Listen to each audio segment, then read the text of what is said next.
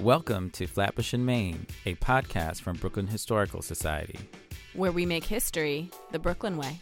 Each month, Flatbush in Maine digs into Brooklyn's quirky, surprising, diverse history, linking it to the most salient issues shaping our world today. And we give a glimpse into how we make and preserve history every day here at Brooklyn Historical Society, a 154-year-old museum, archives, and urban history center. We are your hosts, Julie Golia, Director of Public History at Brooklyn Historical Society, and Zahir Ali, Oral Historian at Brooklyn Historical Society. Meet us at the intersection of Brooklyn's past and present. In the 19th and 20th centuries, Brooklyn was one of the biggest manufacturing centers in the world. Its factories produced everything from oil and sugar to pharmaceuticals and clocks. In this episode of Flatbush in Maine, we'll dig into the global origins of factories and explore how they shaped the economy, built environment, cultural landscape, and the lives of millions of workers in Brooklyn and beyond. Well, we live in a factory-made world. The places we live in, the cars we drive, the clothes we wear, our cell phones, our drugs, the caskets we're going to be buried in are made in factories. And yet, in our country and many places, we take this for granted as if it's a natural fact. But in fact, the factory is a relatively recent invention. It only goes back 300 years ago. And it was once an object of great wonder, criticism, but celebration too, because of the way it transformed the world. And so I think, Josh's book is called Behemoth. Yes. Right? And Brooklyn was certainly the home of a bunch of behemoths. Domino Sugar Refinery, Standard Oil Refinery, the Pfizer Factory, Ansonia Clock. I mean, all of these were massive sites of production. Yes. But what we're talking about here is something very different. This was a really small mom and pop outfit. We always had that feeling, and we had that feeling too, that we were not going to be there beyond the war. Mm-hmm. You had the feeling you weren't going to be there beyond the war. Why is that? How did you know that? Well, they never had women in the Navy Yard before. We always felt and knew this was an accommodation because they needed ships and war materials. And that women were asked to give their, to come out of the home and go into the factory, but that after the war, they wouldn't need them anymore. We're thrilled to have as our guest Joshua B. Freeman, Distinguished Professor of History at CUNY Grad Center and Queens College. Josh is the author of many books that get a lot of use in the offices of BHS historians, the most recent of which is Behemoth, A History of the Factory and the Making of the Modern World. Josh, thanks so much for joining us. It's great to be here. Thanks for having me. So, Josh, this is probably the first question a lot of people may ask you. Why write a book about factories? What do you want readers to understand about their significance in the modern world? Well, we live in a factory-made world. The places we live in, the cars we drive, the clothes we wear, our cell phones, our drugs, the caskets we're going to be buried in are made in factories. And yet, in our country and many places, we take this for granted as if it's a natural fact. But in fact, the factory is a relatively recent invention. It only goes back 300 years ago.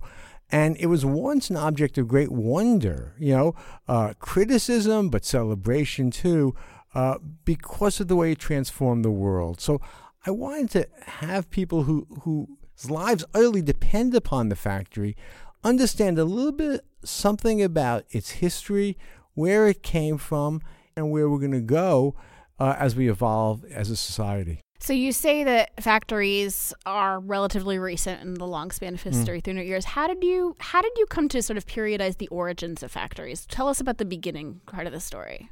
Well, there have been large assemblages of workers episodically since ancient times. Build pyramids, build fortifications for war.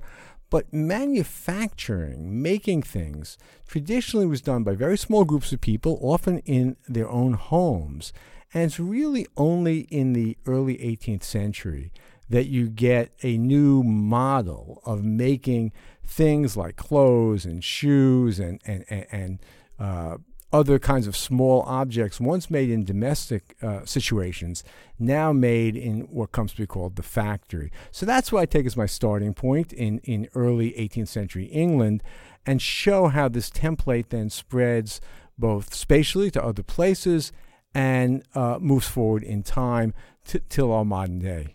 And it is really interesting to think about the story beginning in England and then moving out to other places. Because when I think about Brooklyn, a lot of the early history of the factories is what you described as that kind of pre-factory period. This is small assemblages of people. They're making things locally. They're not shipping them widely. They're used locally.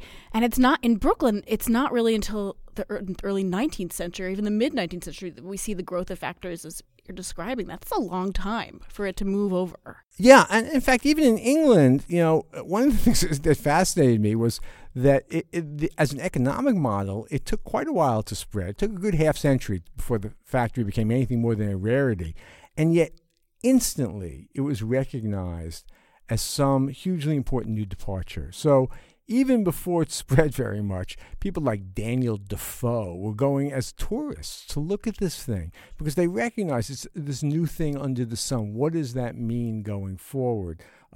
And we see the same process eventually happen in America when places like Lowell, Massachusetts, with textile mills become objects of great interest, and politicians and writers, they want to understand what's this new thing. Whether we're talking about England or whether we're talking about the United States, I'm wondering, is there a relationship between factories and the kind of labor that are used? And I'm thinking specifically of slavery. Oh, well, absolutely. I mean, the first English factories were silk mills. They made silk thread. But really, because that ends up being not a very important industry, it's the emergence of the cotton factory, the cotton mill that really matters. And of course, this is deeply implicated with slavery because very quickly most of the cotton that is used in these factories comes from the Americas and slave grown. And when the American cotton mill develops, and that's the first real factory model in the United States, all the cotton comes from the American South. So,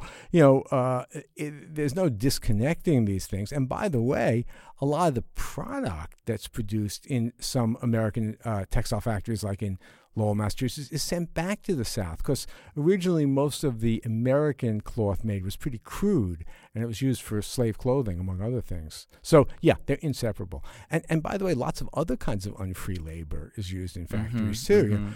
Child labor, wards of the state. So, lots of people who work in factories are not there because they want to be. As factories evolve from this early stage, how do they change in the 19th century? I'm thinking of Taylorism, like the whole ideas of efficiency that emerged in the late 19th century. Well, I think these are all important developments.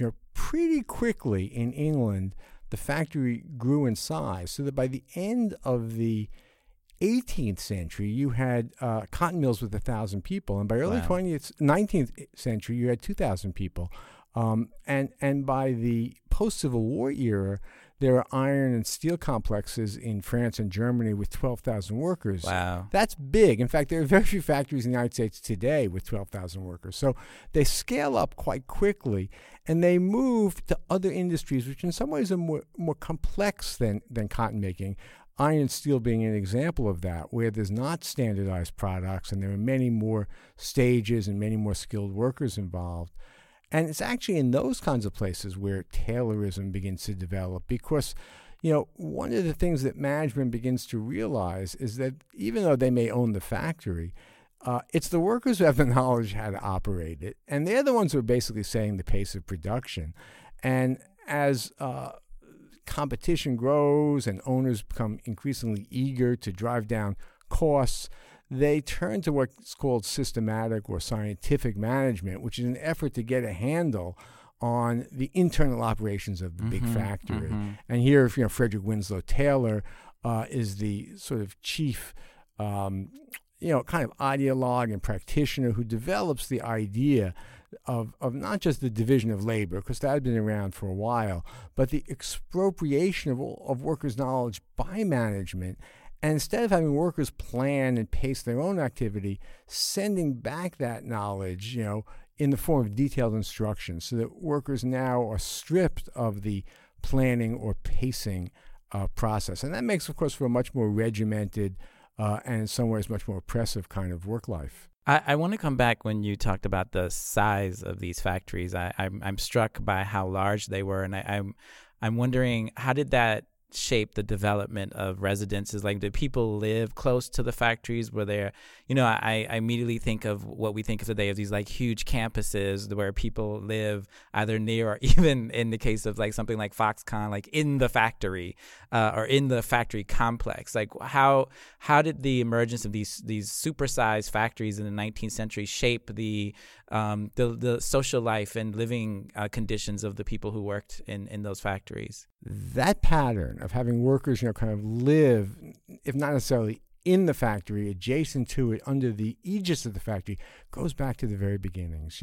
Part of it was because the earliest factories, both in the United States and in Britain, were water powered. So you have to go where the water power is, which is often a place where there is very little. So, to create an enterprise like this, you have to build housing. You have to provide community, whether it means somewhere to get food to workers or even a church and a school. So the factory complex, the town, is really kind of almost part of the DNA of the factory. Now, this becomes a little less necessary when you have steam power, but it reappears with the iron and steel mills, whose locations are often dictated by the needs of the environment. So we often see factory workers' lives, utterly in the compass of the complex.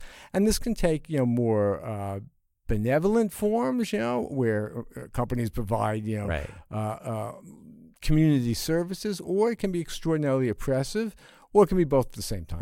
Right. So how does that play out differently, or does it play out differently when we go to a city like New York or like Brooklyn? Because actually, I'm also struck that people in Brooklyn lived really close to where they worked as well, not because there were company towns, but because the crappiest housing was near industry, and that was often along the waterfront. Although there were sort of experiments in places like Greenpoint with Pratt and Standard Oil. How does this relationship to where you work play out in a city setting, in a city factory setting? Well, I think you've put your finger on it. Often, in part because people wanted to be able to walk to work in an era before either the technology or the economics of mass transit really exist in a modern form.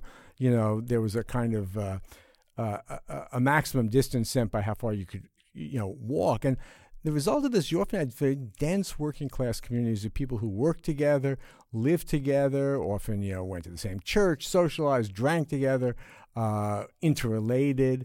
And this could create powerful solidarities. You think about something like the sugar industry on the waterfront of Brooklyn. Those workers all lived nearby. They all knew each other, so that, for example, in 1886, when those workers go on strike and take on some of the most powerful industrialists in the world, they are very strong in part because their ties don't just come from inside the refinery and inside the factory walls. They come from the community as well. And we see that happen over and over again, not just in the 19th century, but in the 20th century. And as you point out, maybe less in the United States, but elsewhere in the world with some of the most modern factories where they have dormitories and cafeterias and the workplace is also the cultural center, the social center, the residential center. So, Josh, I was struck by this quote in your book. Factory jobs today are deemed good jobs with little examination of what they actually entail. I guess let's talk a little about what they entailed. What was working in a factory like, let's say, in New York and Brooklyn in the 19th century? I think something we take for granted today, for example, is the fact that there are like laws that determine the safety of workplaces, and this is not necessarily the case in the late 19th century or into the early 20th century. Yeah, I mean, of course, there's a tremendous variation. Some factory work is unskilled and extremely repetitious. Others are skilled. But I think there were some commonalities. Extremely long work days, for unskilled workers through most of the 19th century. You're talking 10, 11, 12-hour days. Skilled workers, maybe 10 hours, 6 days a week.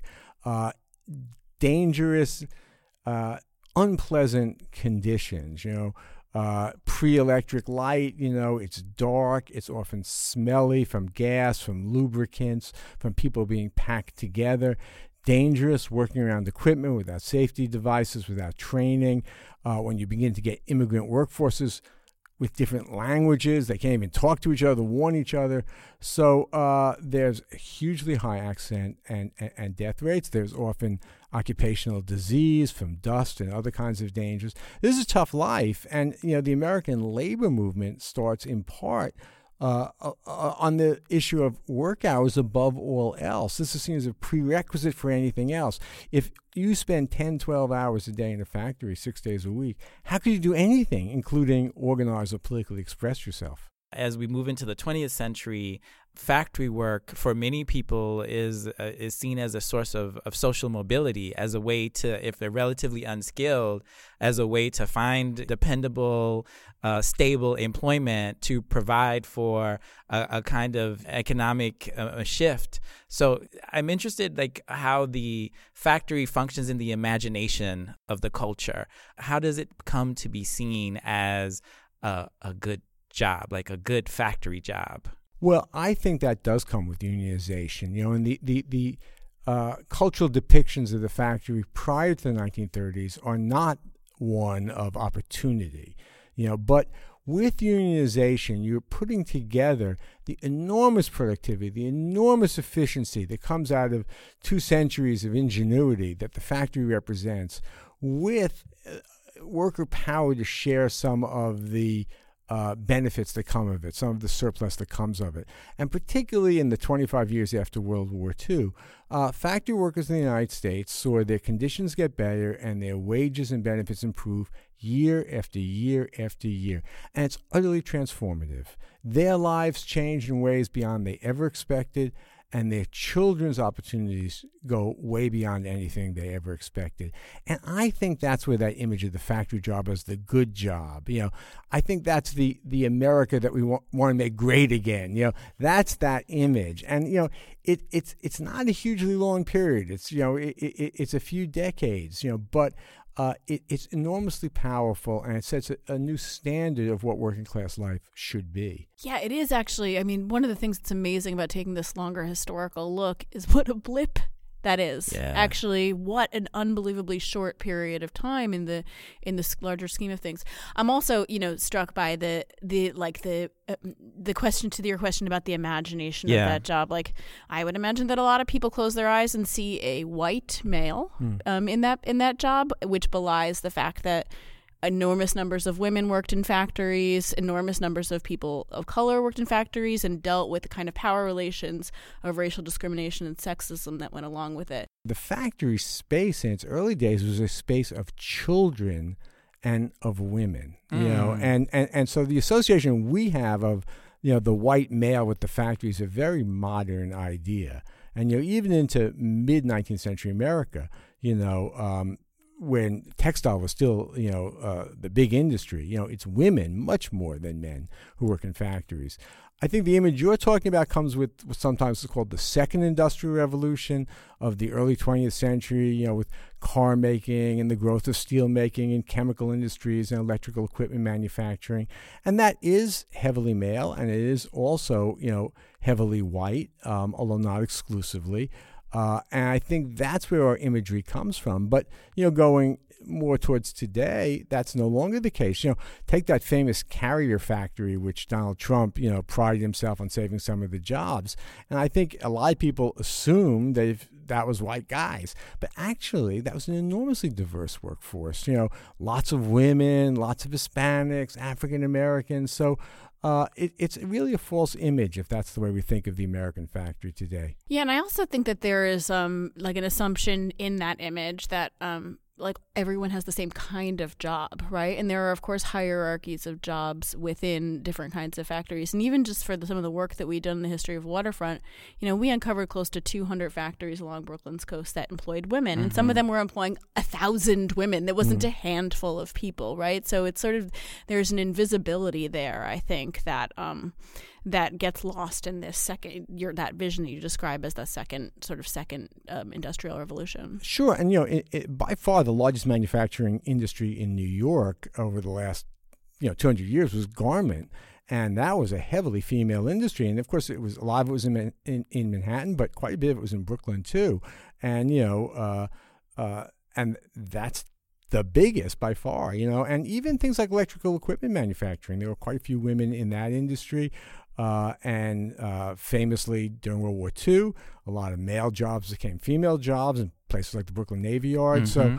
So this is a much more complex story. I'm also struck by the notion that the measure of the nation's productivity and economic vitality is closely tied to the location of factories in it, right? Like, so the idea that factories are not just a source of economic wealth, but this almost, I don't want to say obsession, but this very compelling idea of like, we're going to bring the factories back. Like, there's this thing that factories come to represent. If you can talk a little bit about that idea. Well, I think that it is a powerful one that doesn't go back to the beginning of the United States, where we had very different ideas of where our national identity came from. But interestingly, by the post-Civil War period, we had come to identify our greatness, with our technological advances, our machineries, actually. And if you go to the great celebration of the 100th anniversary of the Declaration of Independence, they have a bunch of machines, So I think that becomes a common notion in the U.S. and other places. And I think it's very prevalent today. Just a couple months ago, Donald Trump said, if you don't have steel, you don't have a country.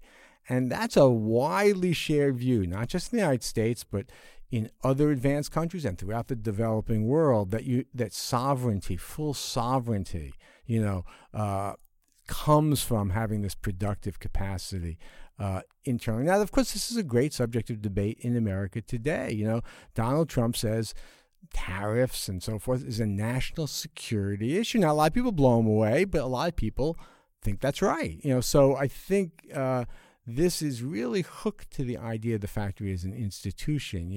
Your greatness as a nation, your powerfulness as a nation, depend upon having this productive capacity. And yet there's this sense that we've lost that, right? Like, these factories have gone, they've left. Like, what happened? What were the sweeping changes in the factory in the 20th century that led to this sense of loss? Yeah, I mean, if I could just quote a stat from your book, today only 8% of Americans work in factories, down from 24% in 1960. And I would imagine in places like New York, that's an even more precipitous dip. Tell us a little bit about the forces that brought us about. Well, I think there are multiple forces. Some is the ever-increasing efficiency of the factory itself through automation and new systems of logistics. That means you could produce more stuff with fewer people. That's part one. Another big piece of it is the movement of factory production to other places, primarily places with lower wages. So if you look globally, we are in a heyday of manufacturing. The age of manufacturing is not behind us. We are not living in a post-industrial world. But the things that we once might have had, pencils that were made in Brooklyn, we are now importing. And the clothing that was once made in New York, we are now importing. And the electronics goods that were once made in New York and companies like Sperry and other pioneer companies, we are now importing. So I think the combination of the increased efficiency within the factory itself and the offshoring, to use the contemporary phrase, of the factory have led to this drastic decline in how many Americans, or at least what percentage of the workforce, is factory labor. It's just interesting tying it back to your points earlier about sort of the origins within American ideology of this. So much of this seems to be about notions of independence and dependence in a lot of ways. So it's like this creates this dependence on other nations and sort of other forms of transportation in a way that making your vacuum cleaners and your pencils and your clothes sort of in the country, seems to be this sort of representation of one of the core notions of Americanism. Yeah, no, I think that's absolutely right. In fact, I think it was in part the War of 1812, of all things, that kind of made a lot of American leaders who had been hostile to the idea of industry. They thought that's the old world we wanted to leave. We're going to be an agrarian, Republican society. They suddenly realized, you can't have a modern army, a defense of self-sustained nation without that. And, leaders all over the world, from the Soviet Union in the 1930s to China, after World War II, came to the same set of thoughts. And obviously, again, this is a very alive political issue in the United States today. There are great advantages in some ways of offshoring. After all, we buy things at ridiculously low prices, absurdly low prices. What we pay for things that require huge amounts of human labor, I guess you could call that an advantage, but the disadvantage is certainly our fate is not in our own hands anymore. Yeah. And of course, what that means for the labor in these places, right? Mm-hmm. Absolutely. Look, the success of the Walmarts and the Apples, depends upon exploitation elsewhere. I mean, what led me to start this book project was the stories in 2010 of workers in the factories that were assembling iPads and iPhones jumping off the roof to commit suicide because they were so miserable. And the contrast between the sleek, futuristic, super convenient devices we stick in our pocket and the actual lived lives of the people making them, thought, gee, we need to pay more attention. Love this podcast? Then head over to Apple Podcasts and search for Flatbush and Maine to subscribe, rate, and review us. This increases our rankings and makes it easier for interested listeners like you to find us. In our first segment, Josh Freeman gave us a really good understanding of what a factory was in terms of scale and size. And for this segment, I think I want us to think about, or I have a question about what makes a factory, or is a factory the only thing we think of when we think of a site of manufacturing? And to help us do that, Julie, you found a really interesting story found in our archives that helps us think through this question about manufacturing and factory and what is a factory, and is can you have a factory that's super small? Can you so tell us what we are looking at. We have a really wonderful collection called the Well-Made Glove Records. It's ARC 224. We'll link to the finding aid in our show notes. But this basically chronicles the business of the Lebman family, who ran a site of production and consumption. Basically, they were creating kid gloves in Mid-Century Park Slope. They were making them on site, and they were also selling them out of that area, and they also lived there as well. And so I think Josh's book is called Behemoth. Yes. Right? And Brooklyn was certainly the home of a bunch of behemoths: Domino Sugar Refinery, Standard Oil Refinery, the Pfizer factory, Ansonia Clock. I mean, all of these were massive sites of production, right? And they tended to be located in the same area or clustered around. They were often on the waterfront. Yes. This was a prime source of transportation. They were able to ship things out very easily. It was also a place of environmental dumping, right, for these kind of high waste industries like a Standard Oil, for example, right? But what we're talking about here is something very different, right? And it really has prompted a lot of questions for Zahir and me about what, is a factory just any site of manufacture? Right. What are the questions about how its scope, its reach in the world? How big does something have to be a factory? Because this is a really small mom and pop outfit, right? Yeah, and again, tying into that question of the role of other kinds of, if we say this is not a factory, then we need to make sure we make space in our imagination for other kinds of scaled manufacturing and think about where that fits into this conversation. Yeah, I mean, so as Josh was describing both the way he periodized the sort of the history of factories and the kind of the changing nature of scale of factories, I was struck by the fact that in his vision, factories are actually a distinctly modern venture. Yeah. And what I'm struck by about this family's story is that there are actually a lot of holdovers from kind of a pre-modern era or like a pre-industrial revolution era. So the Lebman family are Polish immigrants. It is a family business. And one of the interesting things about Louis Lebman is that he, when he was young, he went to a place called Gloversville, and he basically engaged in a very intensive apprenticeship. Wow. So he basically learned the fine art of kid glove making. And I think, as a historian, often when you think about the history of apprenticeship, you think late 19th, early 20th century. Right. You think about its decline in the face of the very factories that Josh described to us.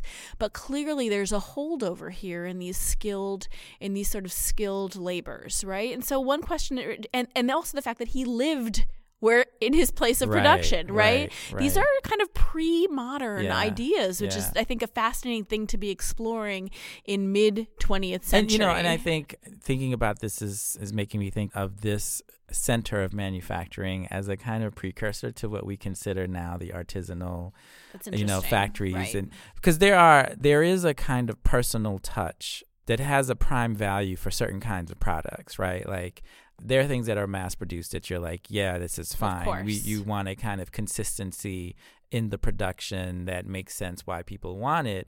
In the case of leather goods, though, there is a sense that like a hand stitched or custom sized. Yeah, that absolutely. there's a desire for that kind of manufacturing. So let's dive into this story a little bit more.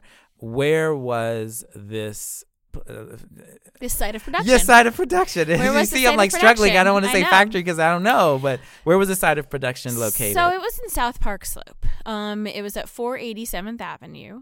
The papers that we have range from 1941 to 1960, so this is sort of the heart of mid-century Brooklyn. And today, I think we associate Park Slope, all parts of Park Slope, north, middle, and south, with gentrification, with high-end living. It's a coveted neighborhood in Brooklyn. Yes. But it's always historically been very divided. Yeah. And so North Slope is a place of beautiful mansions. The stretch of Prospect Park West was like the Gold Coast, Fifth Avenue. And this is not dissimilar to Central Park in Manhattan. Exactly. The closer you live to the park, the more Tony the neighborhood. Exactly. But as you start to get below 9th Avenue, in the period really before the 1980s, the neighborhood takes on a very different feel. The housing stock becomes much more modest in size and scale, and it's largely a working class neighborhood, especially as you get more towards the Greenwood Cemetery and then you kind of go down the slope, if you will, to Go Honest, which is obviously the opposite neighborhood than the Gold Coast of Brooklyn. So we're talking about what at the time was certainly a respectable neighborhood, but also a very mixed neighborhood, an appropriate place, I think, for an immigrant family to settle, but also to have this kind of mixed use building, a place where you both lived and worked and sold things and made things. Yeah. So you've pulled a few documents for us to look at. Three things that we're looking at. One is a family photograph. And why I think this is important is there is this, I think you may have said mom and pop, but there is this sense of the whole family is involved in this. And unless people think that this is so inimical to the idea of a factory, I mean, I think Josh was very clear that for a good portion of the factory's history, the primary laborers were actually women and children. So this photograph is what is the heart of the business, if you will. And I'm also, one thing I would love for a researcher to do more work on is to see if we can find out the nature of the other workers that were employed by the Lebman family. Who were the people who were doing this work? Did Lebman train them? Were they required to go on apprenticeships? Did he try to kind of tailorize or regularize the process of glove making? He made gloves for local people, but he also made gloves en masse and sold them to stores as well, right? So clearly he would have had a staff. And if we look at, it's not a huge collection, but there's a lot of stuff here. There's receipt books, there are invoices from, leather manufacturers, there are business cards, there's telephone directories, there's issues of periodicals, there's maintenance contracts, tax returns. So you could glean an enormous amount of information about the inner workings of a small company and how they managed to stay afloat in the 20th century. Yeah. So let's talk about one of the documents that is part of that collection. We are looking at an invoice from the United States Raw Skins Tanners, Inc. It's dated November 23rd, 1951. It is an invoice of goods sold to Well Made Gloves. And these are skins, right? It looks like brown cape, cork pigskin pieces, and cork pigskins. And so, okay, there's a couple of things that I think are really interesting about this. First of all, you get a sense of like how much they're buying at a time, which is not that much, right? So if we're thinking about like a glove factory that employs 1,000 people. Right. If they're even buying, these kinds of skins, if they're not making them themselves, or there isn't a kind of vertical integration, they're probably buying tens of thousands of feet here. We have, they bought 53 feet of brown cape. They bought 16 feet of the pigskin pieces and 14 and a half feet of the cork pigskins. I mean, this is small scale stuff. Yeah. Yeah. And we also get a sense of what their input and their output is in terms of money, right? So if we look at all of these kinds of invoices, because there are tons of invoices like this in the collection, we can really get and along with their sort of receipt books and stuff, we can really get a sense of what their costs of production actually are, which is something I think it is much more difficult to glean from like the behemoths along the Brooklyn waterfront. Right. So one of the things that strikes me about this is that they're buying these skins from a tanner. So the Lebman family, the well-made glove manufacturers, they're not a soup to nuts operation, right? Like they are the finishing. They are assembling based on materials that they're buying, and there's nothing fraudulent about that, right? Like there's nothing that says that they can't be. Again, the overriding question for me and I think for us in this segment is like, what makes a factory a factory? And there's nothing that disqualifies them from factory status because they're using raw materials that are developed somewhere else, right? But it is worth noting because I think, we talked in the previous segment about the textile mills and where cotton cloth was manufactured from the raw cotton. There is this belief, I think, and I think in terms of our imagination of what happens at a factory is that something is made out of nothing, right? And it's all happening under one roof. And I think this is prompting me to question that assumption. Well, I think this is like clearly a product of globalization, right? So the cotton factories are a great example. If we have slave labor picking cotton in the South, and then those cotton, that raw cotton is being sent to Lowell to make it into cloth, then that cotton cloth is going to garment manufacturers to be made into clothing, right? Yeah. So we're already in the early 19th century, even before the Civil War hits, talking about expansions in transportation technology that make this kind of multi-tier production possible. So let's look at the second document that you have here, which raises another set of questions, right? And this is a telephone directory circa 1940s. It looks like a listing of shops that maybe carry the products of well-made gloves. What's striking to us is that it's handwritten. It's so charming. It is charming. Reminds me of my great-grandmother. And, the handwriting is different. Like, there's not a consistent hand. So it's possible that different people made these different entries. But, again, this raises the question of the personal touch that is present in this particular operation. And it reminds us also that this is a site of sales, not just a site of production, right? And that I think, as you're exactly right, there's kind of a bespoke nature to the way that these sales are done. So they are keeping in personal touch with all of these shops. By the way, they're largely local. Yeah, I think that's really key. Yeah. So a number of Brooklyn ones. So we have something a couple in Murray Hill, right, and then a couple of places. Actually, Longacre, that could be, no, that's New York. These are all within greater New York City, Yeah.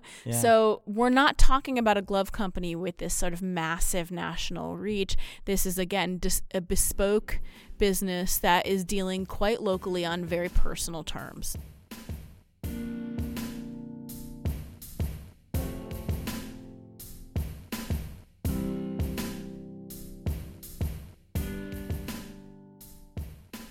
On this segment of Voices of Brooklyn, we are going to listen to Ida Pollock's oral history.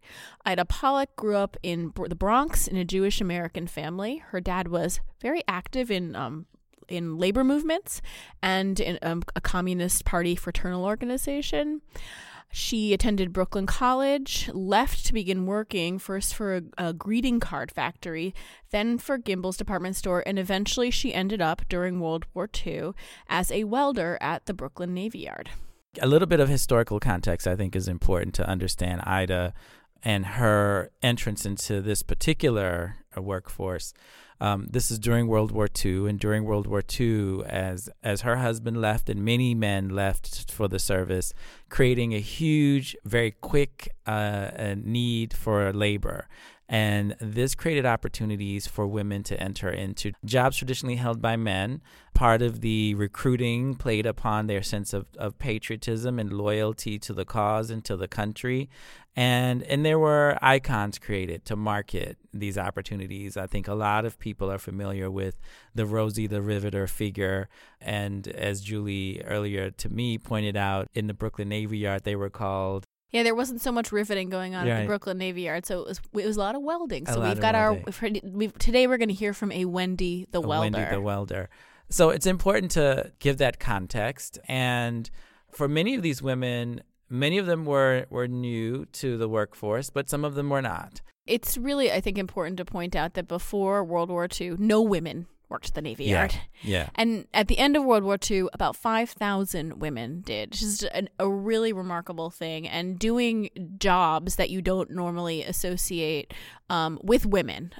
These were sort of very physical jobs, sometimes dangerous jobs, and required significant skill. This oral history collection is one of our more popular ones. It's the Brooklyn Navy Yard Oral History Project. It is comprised of over 50 interviews of men and women who worked in or around the Brooklyn Navy Yard during World War II. So we are going to listen to this first excerpt where Ida talks about the working conditions and the challenges of working at the Navy Yard. Yeah, I got very comfortable with heights. After an initial terror. Oh, yeah. It took a little while.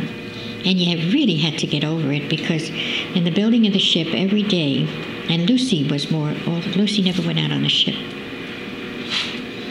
I don't know why. I think only the women who welded went out on the ship. But every day, as the ship, the building went on, there were new stagings set up to accommodate new levels of work. And those stagings, you had to get used to heights to be able to walk along them. It's like guys on high construction things. See, so we got used to that. What else was there? Well, some of the metals we dealt with were very hazardous to our health, and we had problems with that.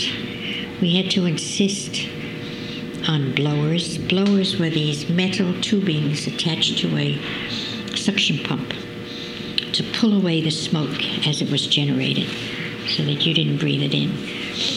Because there's some metal that is covered with, while it's stored and awaiting use, it's covered with galvanized material, which is like zinc.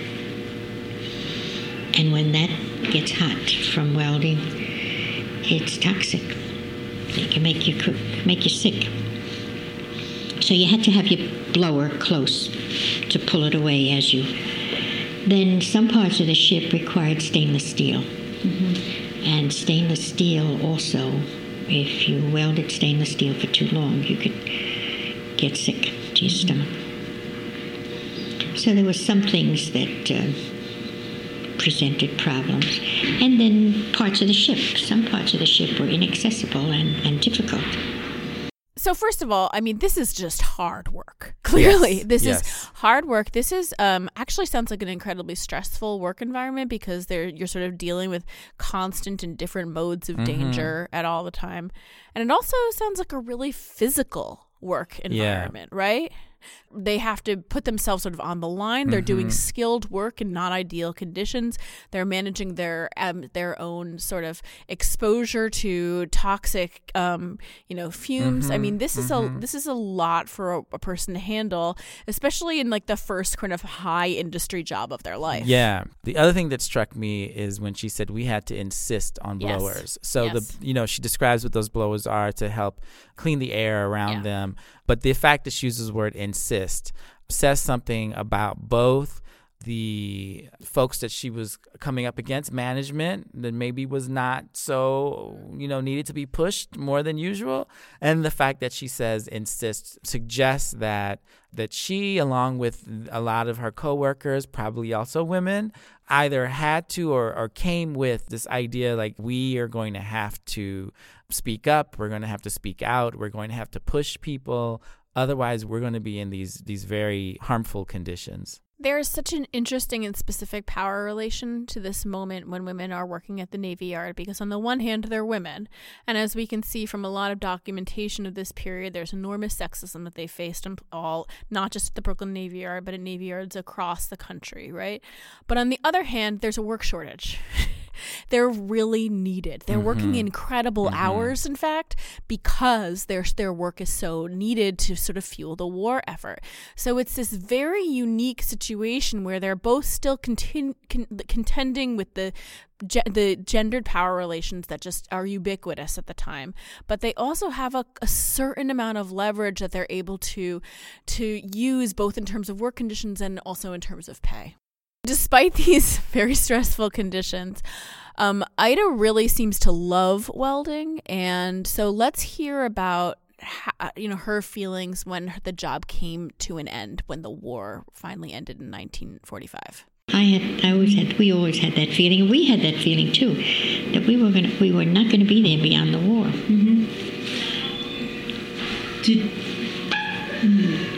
You had the feeling you weren't going to be there beyond the war. Why is that? How did you know that? Well, they never had women in the Navy Yard before.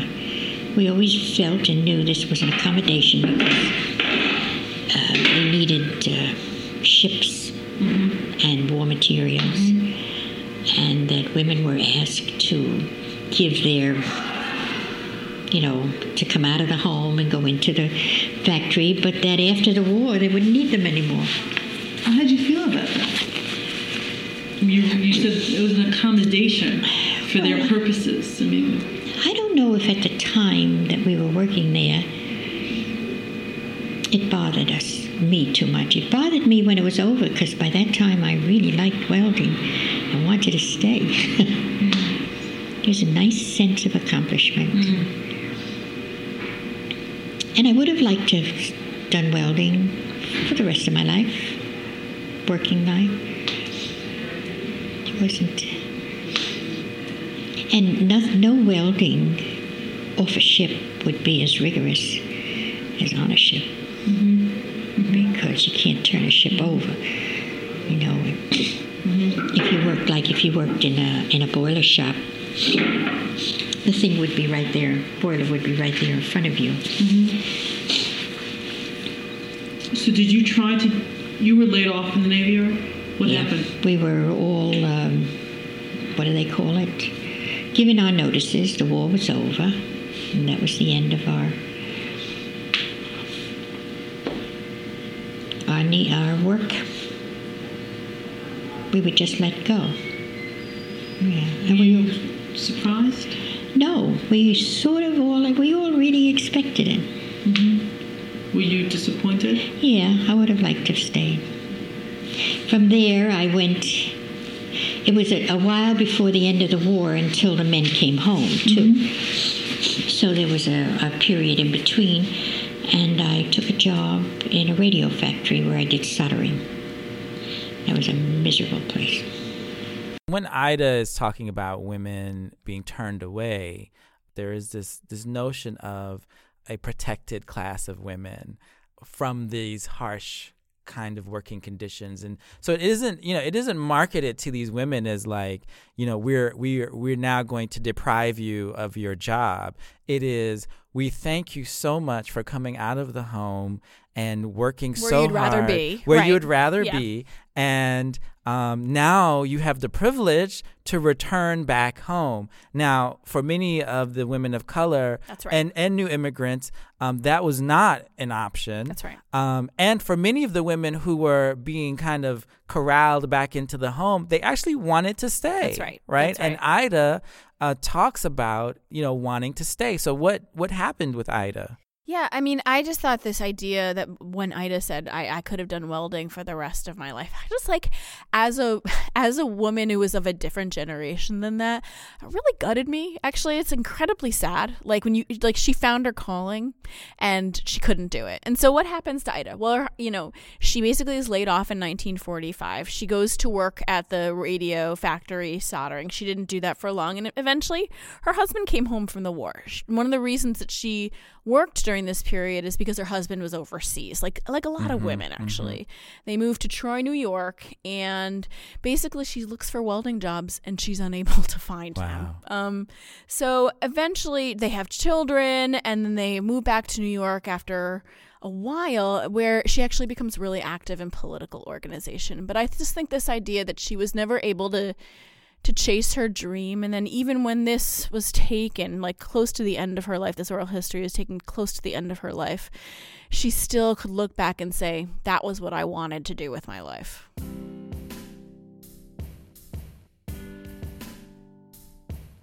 And with this episode of Flatbush in Maine, we've made Brooklyn history. Thanks to our guest, Joshua Freeman. You can learn more about Flatbush in Maine at brooklynhistory.org/flatbush-maine. There you'll find more details from each episode, pictures of documents and artifacts, and clips and info on oral histories. Be sure to subscribe to our podcast and rate us on Apple Podcasts or any other podcast platform you use. Our show music is by Joe Schloss. Find out more about him at josephschloss.com. Tune in each month for lots more Brooklyn history. From Brooklyn Historical Society, we are your hosts, Zahir Ali and Julie Golia.